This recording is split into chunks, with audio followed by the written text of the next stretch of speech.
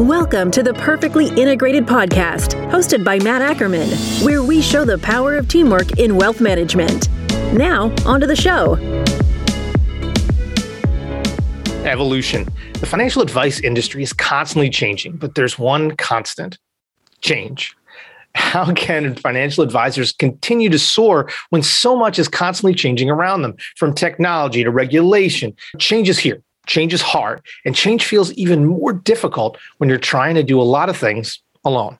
I'm so excited today to chat with two esteemed guests. One is my favorite regular here on Perfectly Integrated, Rob Sandrew, and the other is quickly becoming one of my favorite financial advisors here at Integrated Partners, and that's David Klein. I had the opportunity to work with David and his team for the past 7 or 8 months, and they're always willing to play guinea pig on any crazy new idea I may be thinking about. So David, Rob, you're both Red Sox fans, and I'm not going to hold that against you today. As we're recording this, the Red Sox are still in the playoffs. Hopefully when you're listening to this, my friends and fans here on this are celebrating, but we'll see what happens from there. Guys, welcome. Good morning. Good morning, my friend. David, I want to start with you. We're talking change today. For an advisor, why is change sometimes scary? A lot of people resist change just because of the unknown, right? What will happen to my income? What will happen to my work-life balance? And how will my clients and peers and family view this change? And of course, this becomes harder the older we get. And it's hard to keep up with everything, as you said. And change is coming at us from so many places and seemingly at a faster pace these days. I was fortunate to be taught something about change years ago that was make your mistakes while moving. Make your mistakes while moving. That's really great advice. And sometimes change and everything around you and it's moving can be paralyzing. Sometimes, Rob, you talk to advisors all the time. What keeps them from making a change? First and foremost, people tend to have an aversion of change, right? I mean, I think change is scary. The unknown is scary. And I think what's happening is there's a fear of the unknown, right? So it's one in which I think there's a great deal of education that needs to be put forth in terms of having an advisor understand what exactly that change would mean and how ultimately they're going to benefit from it. Obviously, you need to revert back to, okay, help me understand why we're even having this conversation. Clearly, there's some level of catalyst here in order for that dialogue to be happening from the get-go. So we need to better understand what are those motivations, what are those drivers, and then from there, really dig in to better understand what is that catalyst for the potential change and how can we essentially better paint the picture of what life would look like from where they are to coming over to the independent side. Independence is such an interesting part of that change and that journey. David, talk to me about your journey a bit. You were with Fidelity for 8 years before joining Integrated. What was the environment like out there as you kind of began to think about independence and making a shift in your trajectory? I left Fidelity 8 years ago with a mortgage and 2 kids, which was scary and also exciting time. I just sensed that my clients wanted more. They wanted a fiduciary who could coordinate with their other advisors, like a CPA and an attorney. But I was a W-2 employee doing what my employer wanted. Now I enjoy being a fiduciary, doing what's right for our clients, and just love running a business and having that independence and flexibility. Rob, you are always out there kind of with your eye on the horizon. Is that what you see with advisors considering making a change? Is there a moment of that kind of that leap of faith? Maybe they have the mortgage and 2 kids. Maybe they're a W-2 employee and they've got to make some mistakes while they're moving. Yeah, certainly I see it out there. I think David's move was quite courageous. I mean, because especially Fidelity, some of these other firms are very restrictive in terms of the ability to move clients. And if I'm not mistaken, David, you pretty much started from scratch and kind of built a business from the ground up yet again. And that's incredibly courageous. And a lot of people, like I said, there's an aversion of change and risk. And I think that's incredible. What I think has changed over the last handful of years is the old trading adage, the trend is your friend. The trend in our space is massively moving to the independent space. I mean, if you look at Fidelity did a benchmarking study last year, and 50% of advisors are either thinking of making a move or actually in motion of moving. right? Not that everybody's obviously going to move. Around 20%, I think roughly are actively looking to move, but we're just seeing a massive move. And I think that the fact that there's a trend out there, like any good advisor acting as a fiduciary, it is their responsibility to better understand what the landscape looks like. So it's almost forcing them to stick their head up and really understand, okay, why is this migration happening? What does it mean? And if I were to do it, what impact is that going to have on my clients first and foremost, and then my business, my practice, my employees, so on and so forth. So we're certainly seeing a pretty significant trend. And I think, Matt, you and I have talked about it quite a bit. This independent model has really matured over the years, where a number of years ago, there was another old adage where, independent was for wirehouse advisors, the place to go to die, where it's certainly not that case anymore. And I think the advisors recognize that are coming from more of that W-2 captive model, that all the resources they have at these large organizations, these investment banking, wirehouse type organizations, they can emulate and have even more diversity in terms of the resources that are available on the independent side. So it's really opened up quite a bit. David, Rob mentioned starting from scratch.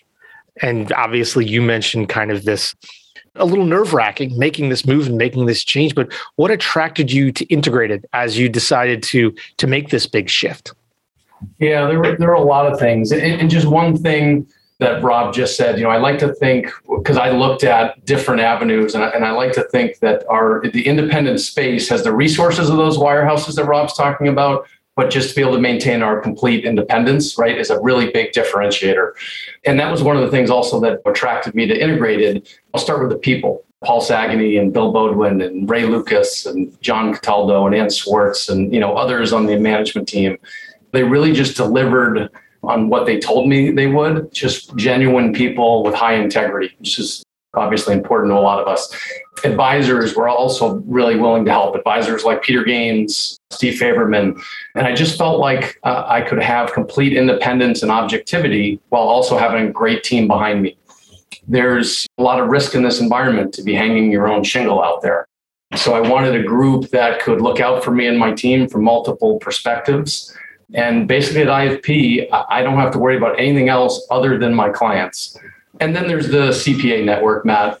We're not the only firm that creates CPA relationships, but I believe we execute on these partnerships better than anyone. So Rob, is this typical? Like you said, this is a maturing model. You're no longer kind of moving to independence and living on an island by yourself in your basement or your attic. You are This gives you kind of a much better foundation to build from. But is this typical? Does this kind of a softer landing spot make advisors more comfortable with evolving and changing their business and their trajectory? Yeah, I think David very eloquently put it. I think all the reasons that he just went through are extremely important. The freedom, the flexibility. One of the big ones is just having a business model that is essentially conflict free. Going back to that fiduciary standard of care, right? Where advisors really are hyper-focused, I would argue probably more so today than ever, trying to get as close to being on the same side of the table as the client as possible.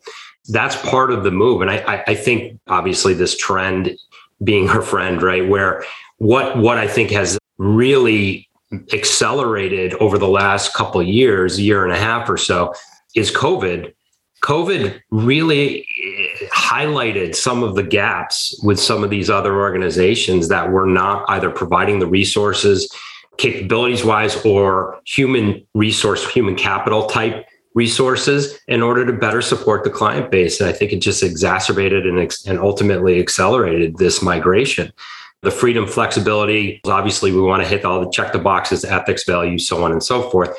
But we built a culture that we feel really very, very proud of. And we want to make sure that we continue. And I think the advisors are also looking for that. They want to go into a very kind of entrepreneurial minded or culture that essentially gives them empowerment.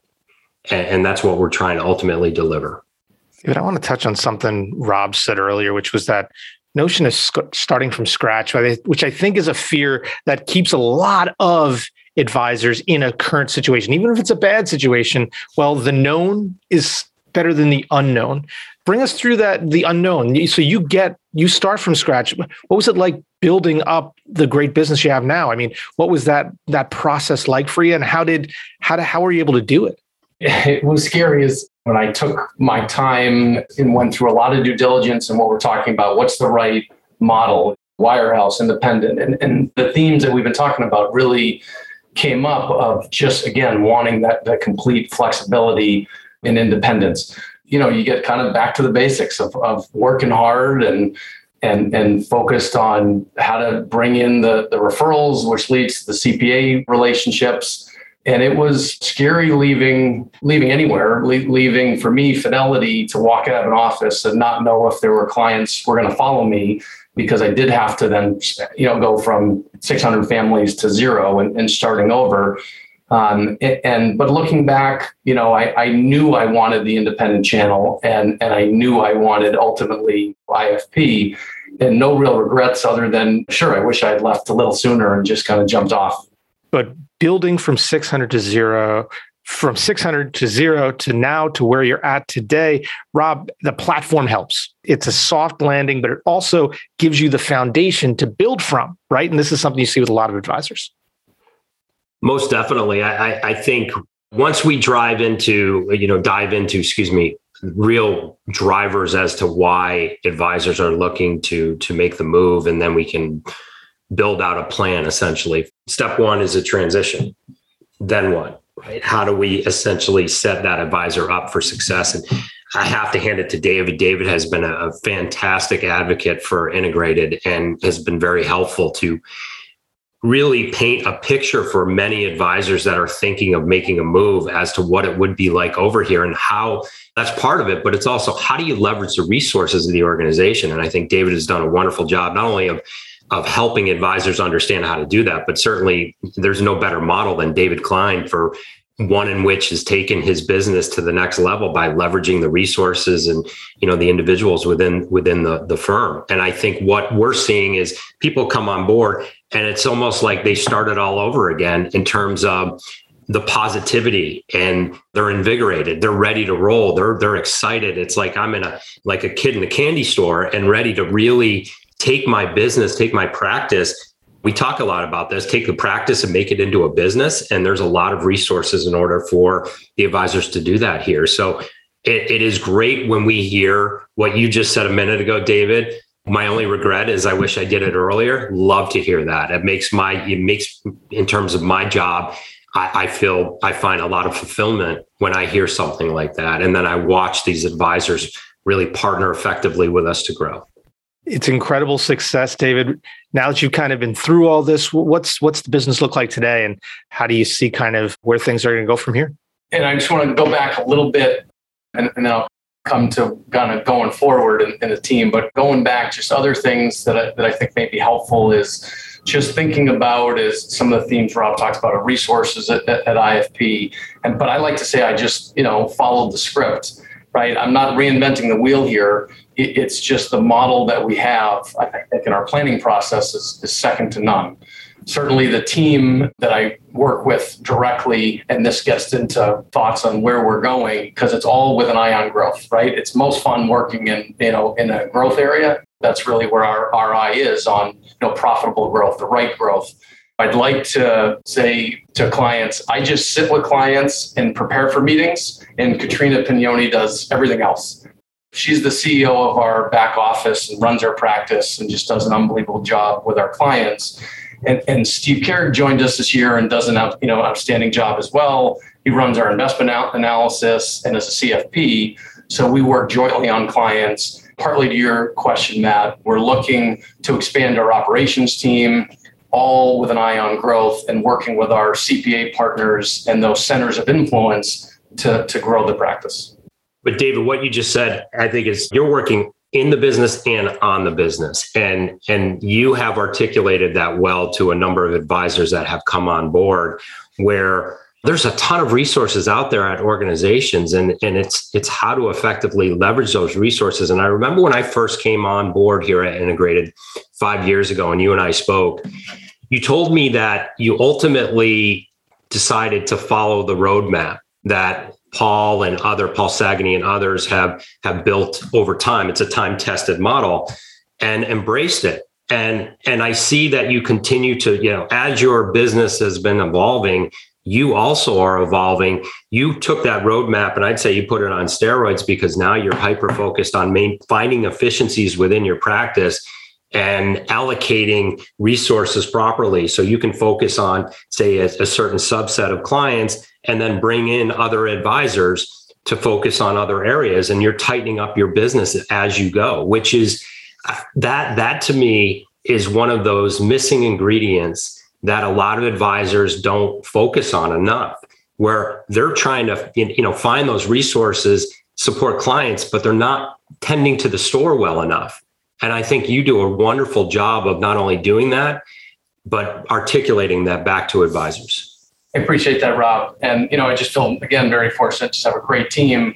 But the part of that I love, as you said, working on the business and in the business, to me, then it's about, I do every year a 5-year plan, an annual plan, and then a 90-day plan, and share with the team every quarter. Here's the 90-day plan, right? Here are the initiatives that we want to accomplish. Here's, with an eye on the goals for our practice, because we've set that. And there's just something magical, I think, that happens when you set that annual plan, 5-year plan, just somehow they come true, right? Because you've been thoughtful and thought through those things that are going to get you there. It's not just, hey, here's a number I want to get to in 5 years, but I have no idea how to get there.